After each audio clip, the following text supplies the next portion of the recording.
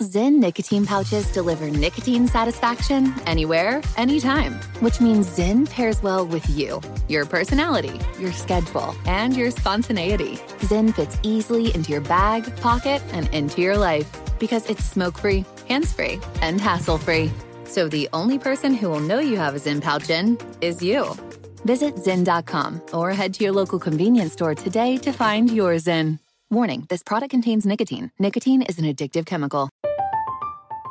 I'm Katya Adler, host of The Global Story.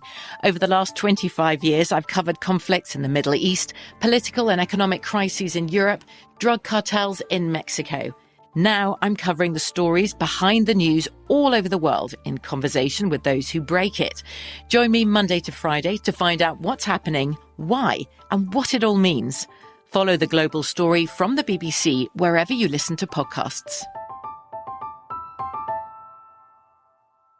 Pause for a big thank you to our partner making today's program possible. Managing your diabetes just got easier. The powerful new Dexcom G7 lets you see your glucose numbers on your compatible watch and phone without finger sticks. Amazing.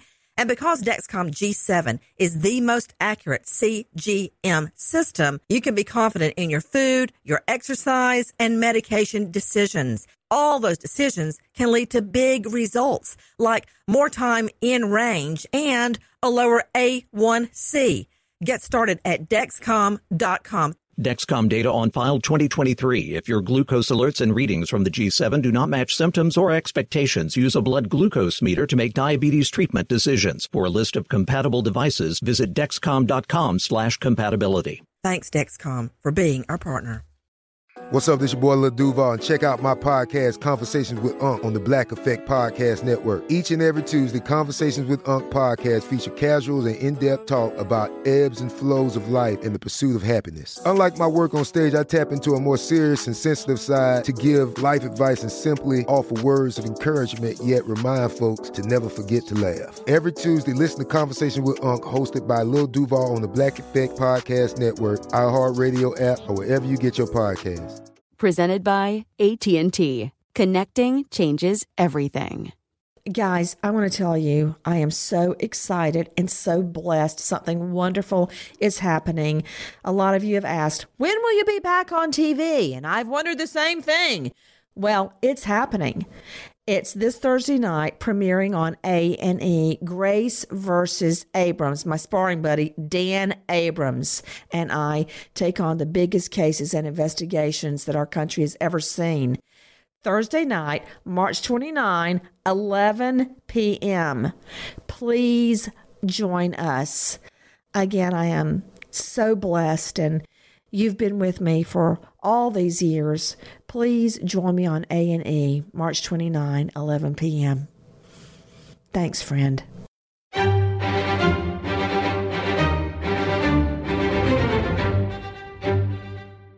Crime Stories with Nancy Grace on Sirius XM Triumph, Channel 132. We're at the nightclub, Pulse nightclub. Okay, what's going on there? There's a shootout. There's a big-ass shootout. It was horrifying, like, not knowing if you were going to make it out. We know she was innocent. We know all this was a bunch of lies. We know that, Noor is an innocent child. I'm with the Orlando Police. Can you tell me what you know about what's going on tonight? What's going on yes. is that I feel the pain of the people getting killed in Syria and Iraq and all over the Muslim America. Okay. So, have you done something about that? Yes, I have. Tell me what you did, please. No, you already know what I did. Quote, I knew when he left the house he was going to attack the Pulse nightclub. That is what the Orlando shooter's wife said. But what else did she know? 49 dead. 68 more wounded. 49 dead. Imagine going out for the night on the town. You're having a good time. You're dancing, your friends are there, maybe somebody new you're dating, or you somehow managed to drag you and your husband out for the night, and you're trapped in a nightclub. Everybody around you's been drinking, and all of a sudden, a hail of bullets ring out, and there's nowhere to go. It's like shooting fish in a barrel. The stench of blood and dead bodies took over the club because of one guy. And now on trial, his wife, who prosecutors say knew the plan and even helped hatch the plan. And I'll tell you why. I'm Nancy Grace. This is Crime Stories. Thank you for being with us. You know, when I think back on places I went and things I did and law school, and when I got out of law school, and when I was prosecuting, digging up witnesses in nightclubs and strip bars and the crack houses and whorehouses, just trying to go to hell to get my witnesses to put the devil in jail.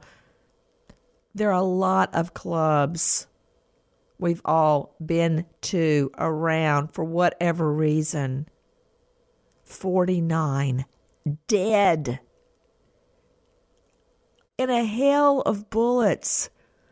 What did his wife know? With me, high-profile lawyer, multi-jurisdictional, New Jersey, New York, you name it, everywhere. Jason Ocean's with me.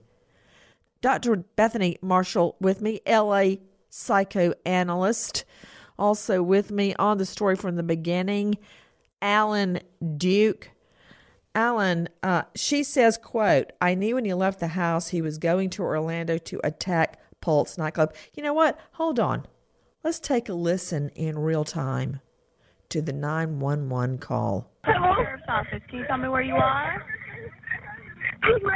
We're at the nightclub, Pulse nightclub. Okay, what's going on there? There's a shootout. There's a big ass shootout. Okay, did you see who was shooting? You need to get up. We need to get behind that. Okay, we have a lot of cops there. Can you tell me who was shooting? Did you see? No, we didn't see who. Okay, we didn't see anybody. Do you see anybody hurt? No. I ran as fast as I can. There's blood everywhere. She is right here. I'm telling you, she's bleeding and she's shot. Okay, let me get you over to the the fire department. They're going to have you give first aid. Stay on the line so we can give her first aid. Don't hang up. 911, what is the location of your emergency? Pulse nightclub. Okay. Pulse nightclub, please. What's going on at Pulse nightclub? I don't know. We're hearing gunshots like crazy. Okay, hold on the line for Orlando Police Department. Try to get yourself somewhere safe. Don't hang up the phone. I think the shooter's outside the home right now. You think the shooter's what? Outside the dressing room. Okay. All right, just everyone be quiet. Don't move, okay? Oh my God, oh my God, oh my God, oh my God, oh my God. I hear them reloading the gun. You hear reloading? Yes. Yes, we are in the bathroom of Pulse. We've been waiting like they told us. Someone is coming here. We have 4 people that are deceased, and we have 2 people that are shot that are getting worse. We have another guy that's on the line as well. We're getting help to you. Where are they? I don't understand. Everyone's getting worse. Where are they? They're trying to make their way to you. They have not just the room where you guys are. We are trying to make it through the building, but they're trying to get to everyone as quickly as they can.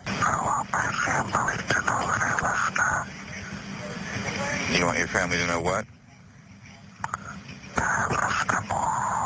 That is the devastation that was rained down on innocent people at Pulse nightclub in Orlando. You know, Jason, you have 2 children just like me, a boy and a girl. It was just a couple of days ago, I was in Orlando taking them to Universal and Harry Potter Land and the John F. Kennedy Space Center. And yes, I went to Gatorland. Don't judge me. But everywhere I drove, We were driving around in the minivan. Oh, yes, we drove down. We didn't fly. And I was looking around the Orlando area. Did you know, Jason Oceans, defense lawyer, that the shooter's wife, Noor, went with him, according to GPS locator, cell phones, and statements, went with the Pulse shooter, the Orlando shooter, to case out potential murder locations, including Disney Springs, including a shopping center, City Place shopping mall, in the middle of the night. Don't tell me it was just a shopping trip, Jason Oceans, because I know that's what you are fixing your mouth to say. It was in the middle of the night, and they took their then 3-year-old top boy with them. If my husband dragged me out of bed at 3 a.m. to go to drive around, miles and miles of driving, oh, yeah, there better be an answer, Jason. How can you tell me, as a defense lawyer, she did not know? And that's the tip of the iceberg, Jason. Well, I think it becomes, an evidentiary circumstantial case, everything all pinpointed in. And the drive, when you have a young child and a young baby, as I'm told they do, it's not uncommon to drive around and try to lull your child to sleep. I don't know what they were up to, but it's more the prosecution side to prove the specificity. Okay, just stop right there, Jason. Whatever I've said about you in the past, all those horrible things I would say right to your face on Court TV and on HLN. Okay, I take them all back because that's a stroke of genius.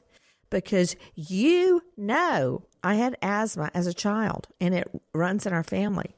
And I had a cousin, they had to take her out and drive her around in the salt air. They moved near the ocean, and they would drive her around all during the night with the window down, breathing in the salt air to help her breathe better. Jason, you know what? That's a stroke of genius. It's a lie, of course, but it is a stroke of genius. Please go ahead. I'm mesmerized, like watching a snake and a snake charmer. Go ahead. Give me some more of that defense. That's what your objective is, Nancy. I mean, when you have certainly the public eye and a mass shooting and, a case against the life, it almost rises to, how could she not know? But there are many times where your partner doesn't know, a dual life, married to one and lives in another city with another family, and you're deceived because you want to be. So that's where it has to arrive. All this various circumstantial evidence has to pinpoint. But your job as defense counsel is to parse through each piece and discredit it enough to create reasonable doubt that maybe perhaps she was duped, just like anyone in their family was seemingly that didn't know about it. To Dr. Bethany Marshall, LA psychoanalyst. Dr. Bethany, I have to agree with Jason in that, not that I believe anything he's saying, in that you take each piece of the state's case. It's not just that the what do you say, GPS tracking on a car shows they were out. Their cell phones show she was with him, driving around to all these spots. P.S., Bethany, the city shopping, let me get the correct name of that, City Place shopping mall, and then the Disney Springs are two of the locations they cased. The night of the Orlando shooting, leaving 49 dead, 68 wounded, he first went to Disney Springs. He went there, I believe, to a club. He went in. He saw a heavy police presence. He just bought a T-shirt and left. One of the places he cased with his wife, Noor, and their 3-year-old tot boy with them, which further corroborates the point of the drive around, the walkabout they did that night. But I want to follow up on something Jason says. There have been so many women that I know very well, and I've done it too. You want to believe what you want to believe in a relationship. Luckily, not with my husband. But you ignore signs that there's something wrong. You ignore signs that somebody has an issue or a problem that may be intolerable to you because you don't want to know about it. You want things to work. You want that picture perfect life, that family, that home, that whatever. That's what you want in your head, and you wrap reality around your dream. I mean, Bethany, she knew he had been watching jihadist videos for 2 years, Bethany. That's right. And, you know, Nancy, not only that, but according to her own confession, he would repeatedly say to her, what do you think would upset people more if I shot up a group of people at Disneyland or at a nightclub? So he was obsessing out loud to her. Furthermore, in June of that year, he ran up a credit card bill of about $26,000, some of it on ammo, guns. He only made $30,000 a year. But to speak to your point, I love when you said wrap reality around her dreams or build her own narrative about what was really happening. She may not have seen the credit card bill. She may have thought he was just having a bad day. Bethany, she was with him. That was part of their insurance policy. And that's another issue. I'm going to give Jason Oceans, high-profile defense attorney and the tri-state area. Jason, I'll let you percolate on this so you can come up with an answer. But Dr. Bethany Marshall outlined very carefully some of their spending. You're right. He made about $30,000 a year, but 11 days before the shooting went on about a $30,000 spending spree on items she could sell after his death. Over $9,000 on jewelry, $1,200 on electronics, over $2,000 on guns and ammo. He took her to the bank with him and made her a signatory on his accounts so she could have access to those accounts after his death or capture. She, that night, texted to him what she would tell his mother if the mother called looking for him. She said, I'll just tell your mom if she calls that you're out with Nemo. There's just so much evidence, but I want to get back to the jihadist videos. I mean, Dr. Bethany Marshall, you're the shrink. If I came home and found David watching jihadist videos, his rear end would be in the front yard and the locks changed on this house before you can say jihadist video. He would be gone and not have jihadist videos playing around the twins. Around her child. I mean, day one, he had been walking for two years. He's been watching jihadist videos, Bethany. But you know, Nancy, I remember reading a prison study about women who fell in love with inmates, and they would regularly visit their boyfriends or lovers in jail. And none of the women knew what the men's rap sheets were. They refused to put their thoughts together about the men's criminal activities. So to speak to your earlier point, she could have been one of these women who had all this evidence right in front of her, but she rationalized it away, or she built a narrative. She might have just thought, well, hey, he's angry. Maybe he is fascinated with a different culture, and wouldn't allow herself to think about it. On the other hand, when you say that she went to the bank with him and that a part of those purchases were jewelry, I had no idea about that. And that part of that was so that she would have something to sell after the commission of the crime. That's pretty compelling behavioral evidence that she knew what was going on. Well, as a matter of fact, that is exactly what her defense is claiming. Listen to this. You know, Nora is a very young woman at heart. She's very kind and she thinks well of everybody. She's afraid and she's been depressed. She's by herself 24 hours a day. But during jury selection, she said that she was really looking forward to the jury hearing the evidence because she knows that a lot of things that have been reported and leaked to the media have been untrue. And she said, I really can't wait for them to hear, for the truth to come out, for the trial to start. I really want for the jury to hear the evidence. So, we're in a phase now where, we're really respectful of the families, and we know the Pulse nightclub massacre was a horrible crime, and the next week is going to be really difficult for everybody, and we want to respect the families and the victims and the friends of the Pulse victims, but we want to remember that a woman is on trial for her life here, and that she deserves everybody's full attention, and that we're going to wait for all of the evidence to be presented. 911, what is the location of your emergency? Pulse nightclub. Okay. Pulse nightclub, please. What's going on at Pulse nightclub? I don't know. We're hearing gunshots like crazy. Okay, hold on the line for Orlando Police Department. Try to get yourself somewhere safe. Don't hang up the phone. There are strong indications of radicalization by this killer and of potential inspiration by foreign terrorist organizations. Mr. Mattina, I wonder, just as a dad, do you think you'll miss your son? Well, if he didn't do this horrible act, probably I would. But right now, I don't forgive him. This is I don't know why he did, but it's unforgiven to hurt their own family. We live in the United States as a family, and we belong to each other, as a neighbor, as a friend, as an associate worker, and that's how I was teaching him.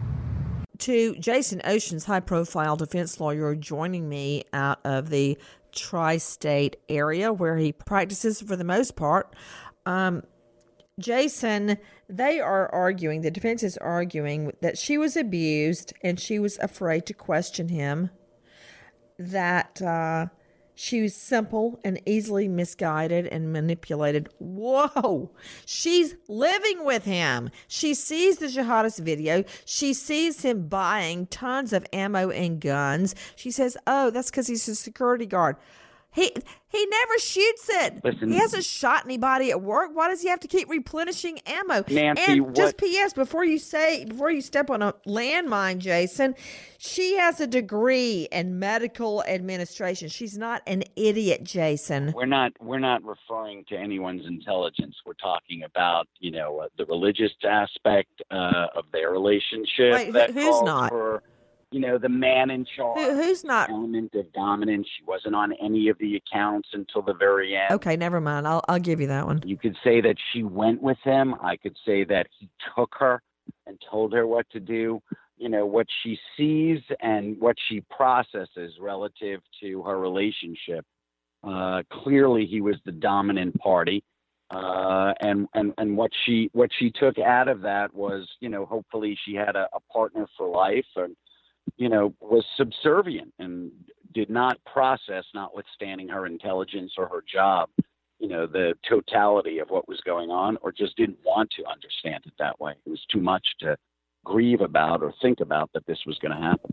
Well, this is what I know. That night, Ellen Duke, she texts him and says, hey, if your mom calls, I'm telling her you're out with your friend Nemo. And then just before the shooting, he writes her, I love you. I love you, babe. Yeah. It's just so clear to me that she did know.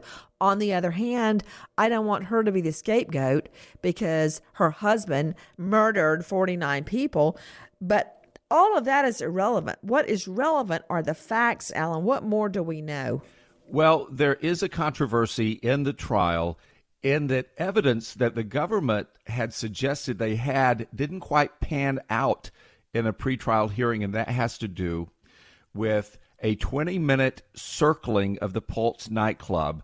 A few days before the attack, the FBI had said that during a polygraph test that the wife told them that they circled the nightclub for 20 minutes and talked about it and discussed it, but then that the cell phone data, the digital GPS data that they've got now to use in court shows that could not have happened. So the judge was pretty upset about this week, and the family went out on the courthouse steps and said she needs to be freed. Let's take a listen. The FBI had evidence that hard evidence, right? That they had not gone to Pulse nightclub and had never searched it on the internet. When they presented the information from their experts in August, they only said that this summary witness was going to testify on a PowerPoint presentation of the GPS locations and towers. They never knew for sure. They knew what Noor said, right? Which was that was something that was not true, that was something written by the FBI, that she didn't say that. But they didn't know what the government's evidence was. So it came out today that the government has known since April of last year that the GPS on the phones did not show that they ever went to Pulse nightclub, that Noor never went to Pulse nightclub, and that the first time Omar ever went to Pulse nightclub was 1 a.m. on June 12th. Let me understand something, Jason Oceans. So just because the cell phone data doesn't match what she says, why should I believe her? I don't believe her. Why is it the state's problem that she's lying? Well, now we're running into Nancy. Now we're running into poor police tactics at the time of interrogation, and getting a confessional statement that wasn't accurate. I don't know when that time period was in the interrogation, or I don't have a reference point, but you and I both know that that could be a rough time evidentiary in terms of what comes in and what gets excluded. But this is already in now. Now you're just having your own defense witness come in and matching out those GPS pings and saying, well, they weren't even there, so she wasn't even there at the time that in theory she would have said this. Why would she say something that actually doesn't point out? For all I know, it could have been another night. I don't know when it happened. I don't know if what she said happened really did happen. Well, now we're getting into discrediting. I do know that's the whole issue. That's her problem. That's not the state's problem. That's her problem. Maybe the battery ran down on her phone and it was off. Maybe she left it at home. That happens. Well, it worked later that night when she came up with a cover story to cover her murderous husband. I also know statements that she gave, according to the U.S. attorneys. Quote, I knew on Saturday when he left the house about 5 p.m. that this was the time that he was going to do something bad. I knew this because of the way he left and took the gun and backpack with ammunition. That's according to the statement that she signed. Quote, I knew later when I could not get a hold of him that my fears had come true and he did what he said he was going to do. I was in denial and I could not believe the father of my child was going to hurt other people. So if that is true, she knew. And the two had been, according to the state, casing Disney Springs and City Place in Palm Beach. His statement, how upset are people going to be when it gets attacked? I mean, the thought, Dr. Bethany, of attacking Disneyland? What I hear in this interrogation is that she's beginning to piece together in her own mind a narrative of what's been happening in her marriage and on the night of the attack. She appears to be, there was 11 hours of questioning, and she changed her story 3 times. And then the detective who was interrogating her did not tape the interrogation. He wrote down his own notes, and then she initialed in the margin. So it's kind of hard to know what happened. But what I think happened is she kept changing her story because she was perhaps malleable with the detective, beginning to think about what really happened, varying levels of consciousness. And it could be that she interacted with the interrogator, the detective, just like she interacted with her husband, always changing her levels of consciousness, always reevaluating what it was she was seeing, going into states of consciousness and then denial. But on some level, I do believe, regardless of what we're talking about today, that she had animosity towards the public just like her husband did. She had to have some varying degrees of hatred herself, or she would not have colluded with him in the way she did, because he was obsessively murderous, like mass shooters are. And you cannot stay married to somebody who's obsessively full of hatred if you don't have some hatred yourself. Take a listen. We've been knowing it. We know she was innocent. We know all this was a bunch of lies. We know that, Noor is an innocent child. She's not the kind of violent person that they commit that she is. Her son keep asking about his mother. You want to know why she's in jail? Yeah. What do you guys tell him? She will be free. See, from day one, I always say she's innocent because I know her very well. I believe in justice system. They're gonna find her. I always believe that they're gonna find her that's innocent. But for a year and a half, been suffering. So we know the justice system gonna take care of it. But the way it's being handled, that's wrong. Well, that's all well and good. Take a listen to what a Pulse nightclub victim tells me at HLN. It was horrifying, like not knowing if you were going to make it out or if anybody was going to make it out, because at that point it was like when I was crawling and I noticed the bathroom, it was like, should I go into the bathroom? And I thought about, no, I can't go because there was no exit, because I remember going in and seeing that there was no way out of the bathroom and I wasn't going to be trapped. So I had to continue out towards the back gate. It was like a scary movie. You don't run upstairs when you know there's somebody in the house, because you're not going to jump from a second-story window. And so I know I had to continue going out the back, and I knew the patio was back there. So I was just crawling on the floor by my stomach and my arms until I had reached the cement. And when I realized I was outside, I had gotten up and I was crouching down, zigzagging, so that I can try to avoid getting shot. Jason, you were in the nightclub when the massacre occurred. What was the first evidence you heard? What was the first thing you saw or heard that let you know something horrible was happening? When we were in the main room, we heard a gunshot. We really didn't know what it was, so we kind of paused, and then more gunshots went off, and it was one after another. We got really scared, and we just started running for our lives. It was just, some people were hitting the ground, some people were running. That's when we knew, that something was terribly wrong. What did you see, and what exactly did you hear? I was with my friends, and we were having a conversation. About 20 seconds into our conversation, we just hear a loud bang. I mean, it was so loud. I've never heard anything like that in my life. And then it was just one after another. And everybody started hitting the ground. People were running. I started running. I fell. My best friend got shot. It was just something that was just, it was insane. It was crazy.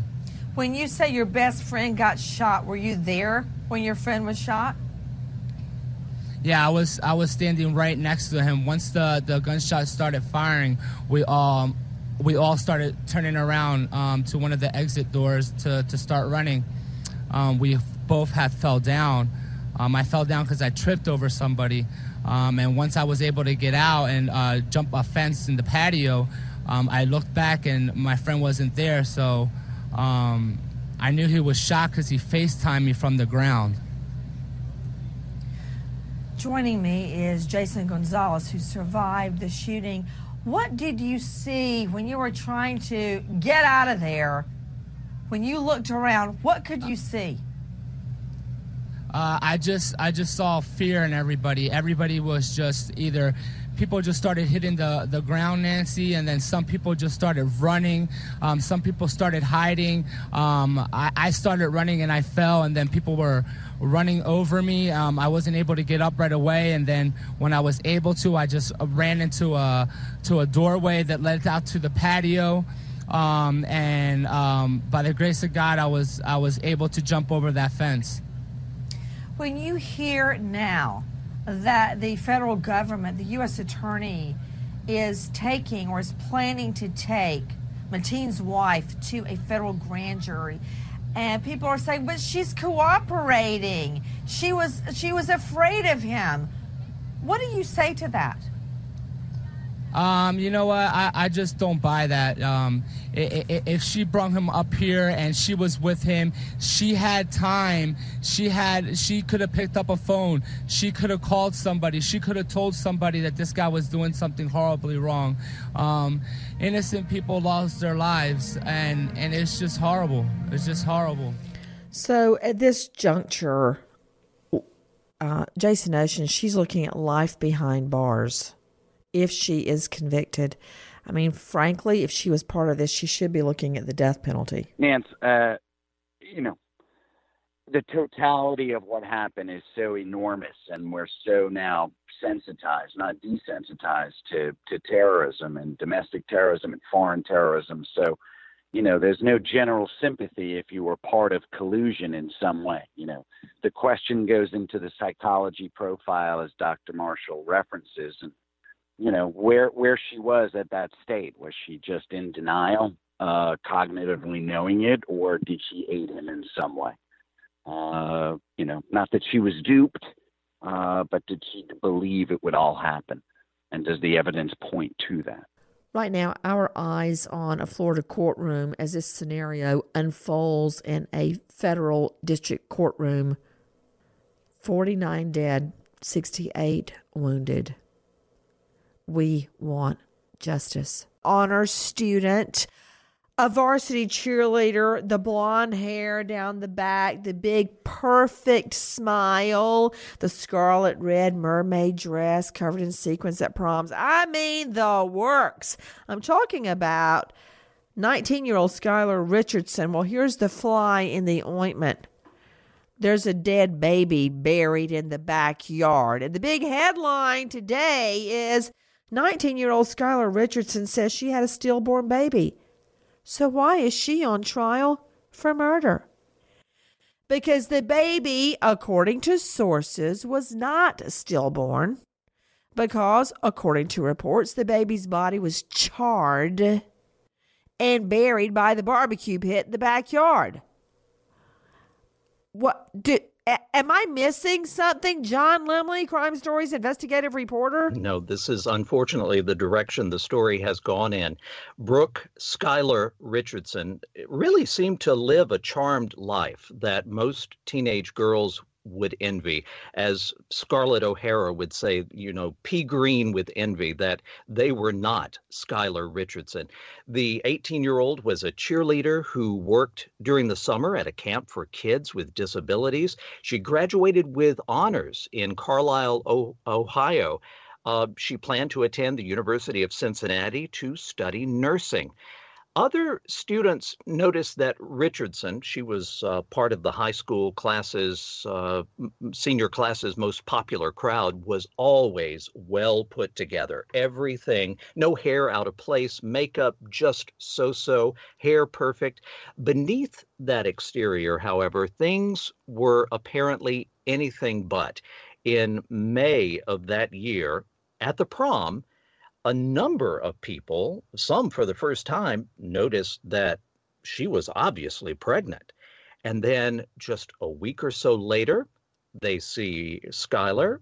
She's not pregnant anymore, but there's no baby. Well, this is what else I know, and correct me if I'm wrong, before I go to Ashley Wilcott and Karen Stark, it's my understanding a grand jury has indicted Skylar Richardson for aggravated murder, involuntary manslaughter, gross abuse of a corpse, tampering with evidence, and child endangering.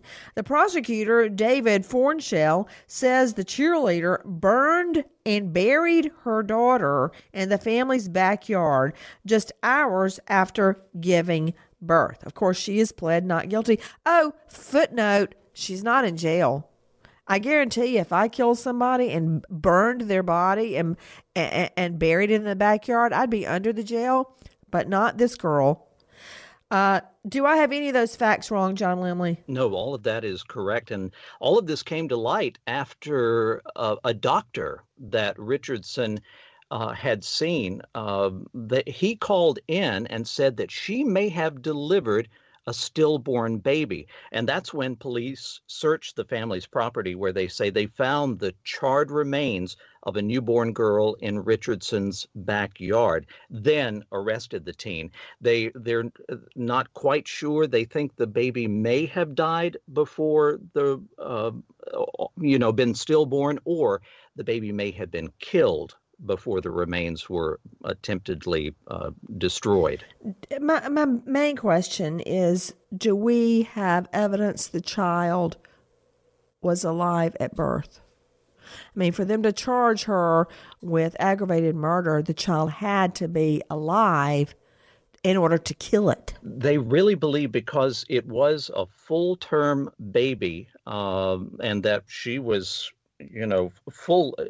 gone full term, they really see no reason to believe that the baby was stillborn. They believe that it was born alive and healthy. Well, let's go to Karen Stark, New York psychologist, joining us, and Ashley Wilcott, juvenile judge and founder of ChildCrimeWatch.com. Also with me, Crime Stories investigative reporter John Limley, Alan Duke out of L.A., and Jackie Howard here in the studio with me. Ashley Wilcott, here's the deal. Abortion is legal. Now, a lot of people don't agree with abortion. They think it's a crime. Fine. You can think that. That's something for you to decide when you go to heaven and meet your maker. All right. Murder is not legal. I have so much to say about this case, Nancy. Oh my, murder is not legal. But listen, there is so much more that we don't know yet. Number one, I agree with you. The fact she's been charged with aggravated murder, I suspect there's some evidence this child was born alive, but there's a gag order, so we don't know that yet. Number two, the mother is described as also having this need to be perfect and look just so-so. I call BS that this family did not know, or the mother did not know, something was up with her daughter. She had to have gained at least a little weight, right? And I'm sure she was acting different, hormonal. I do not believe that her mother didn't have a clue at some point in time something was going on.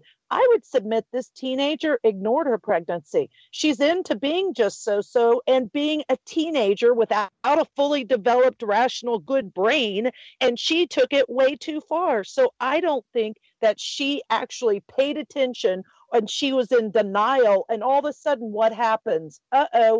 8 months, 9 months, you've got a full baby. So in her messed up brain, she decided, I'll just kill it and get rid of it. This is a horrible case, and I would want to know all that information in court. To Karen Stark, New York psychologist, I mean, I've said this a million times, but I don't have stats to back it up. When I was prosecuting, I observed around me, and so this is anecdotal, not statistical, that when a child was the victim, or a baby, infant, the case seemed to be pled down. Like, you get involuntary 7 years, and we'd all know the person would get out in 3. Here we've got Brooke Schuyler Richardson on house arrest. Like, it's no big deal. It is a big deal. That's why we're here. We're here to defend those that cannot defend themselves, to speak for those that cannot speak for themselves. Like infants, they have just as many rights as we do. Because they have no voice, they get treated differently. And I think it's wrong. I don't think she should be on house arrest.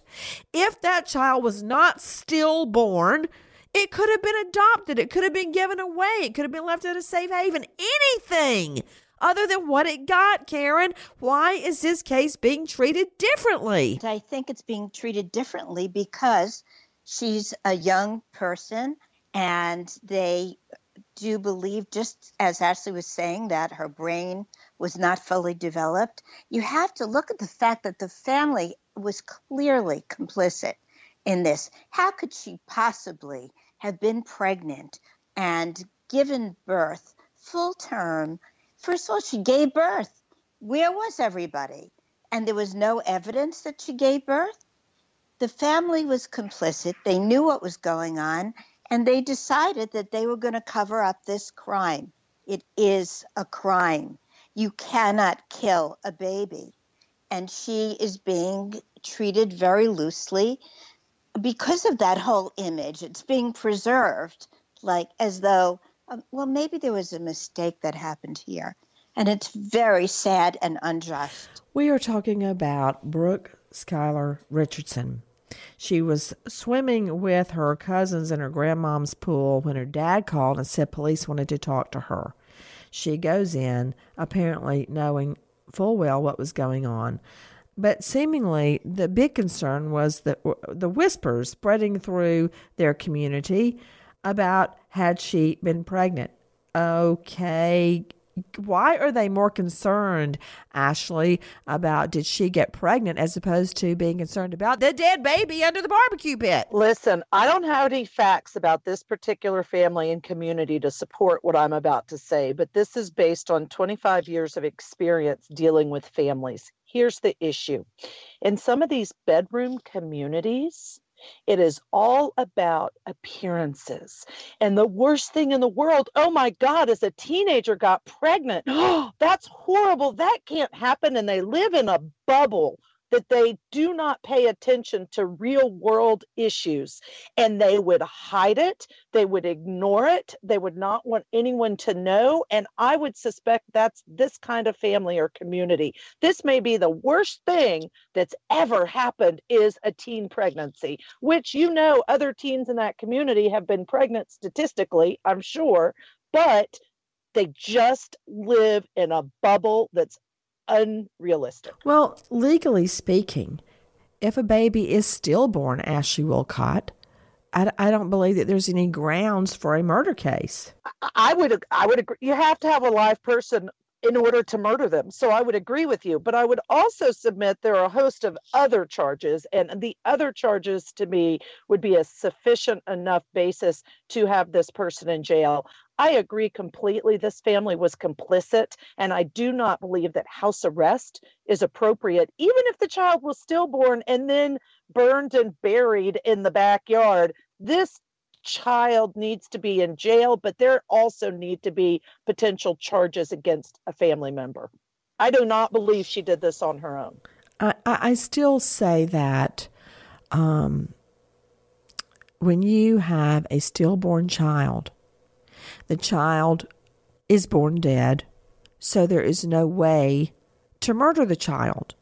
And therefore, if this child had been born dead, there could not possibly be an aggravated murder charge or even an involuntary murder charge. On involuntary, Ashley, she'll probably, if she was convicted, she'll probably get sentenced to 10 and serve maybe 5, maybe at the most. I agree with that. But listen, I think there've got to be other charges, and I don't know that particular state, but what she's done to a corpse, right? That's got to be some type of charge. Hiding a body, lying. I don't know that she lied to the police. Maybe she said, oh, look, here's the body. But from the facts that I've read, that's not the case. Instead, they had to search the property. So there are other charges. Are they going to be enough to give a lot of years? No. But I would hope that they charge her and anyone else that's complicit with any and every crime that's applicable. And I do not agree with prosecuting women who have stillborn babies who, for instance, had a glass of wine or something that many people consider innocuous behavior. Now, that's a slippery slope. I know that, but I don't want pregnant mothers to be vilified and mistreated when they have a stillborn child. This is a completely different scenario. So, John Lemley, where does the case stand now? Well, at the moment, things are sort of in a holding pattern. And in the meantime, it's interesting to note this Cosmopolitan magazine article that has come out. 5,000 words have been devoted to Richardson's case, mostly from her family's perspective. And some of it, honestly, is a little bizarre. Here's a little bit of what we learned. While digging her daughter's grave in the backyard, she grabbed a batch of pink sweetheart roses her boyfriend gave her for the prom.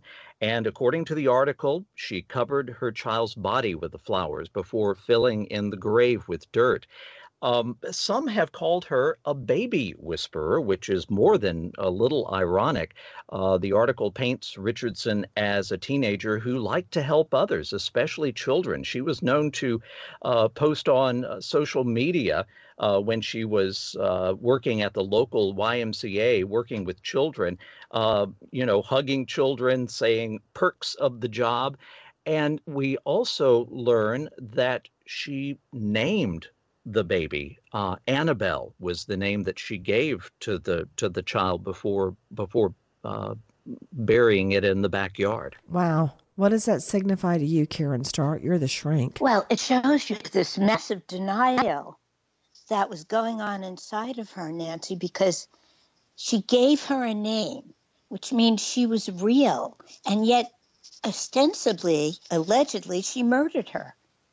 So she murdered little Annabelle, and she put roses on her grave, and then acted as though nothing had ever happened.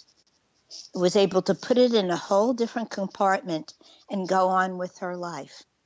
And I think just the stigma of the pregnancy and how much it would ruin that perfect image, the kind of town, the kind of environment that she was living in, contributed to this denial and repression of what had happened.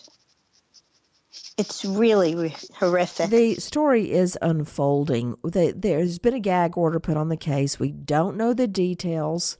We don't know whether the medical examiner what they determined.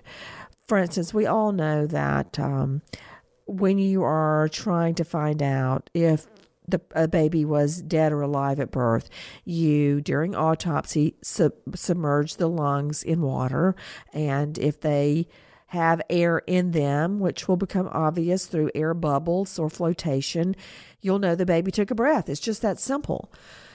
There's a gag order in place. We don't know the answers to that. If the baby was stillborn, as it is being argued by the defense, there should not be a murder charge. Possibly tampering with the body or abuse of a corpse, but not a murder. And that's the end of that. But if there was air in the baby's lungs, that's an entirely different matter. And I believe that this infant, if born alive, has rights, the right to live, just like you and I. Again, we're not talking about abortion. Abortion is legal in our country. Murder is not. Nancy Grace, Crime Story, signing off. Goodbye, friend.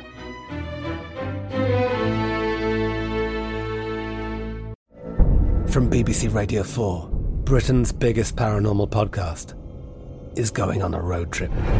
I thought in that moment, oh my God, we've summoned something from this board.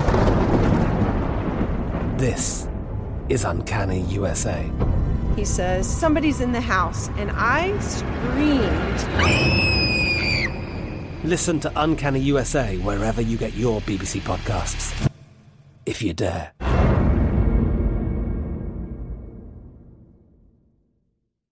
The journey to a smoke-free future can be a long and winding road, but if you're ready for a change, consider taking Zyn for a spin.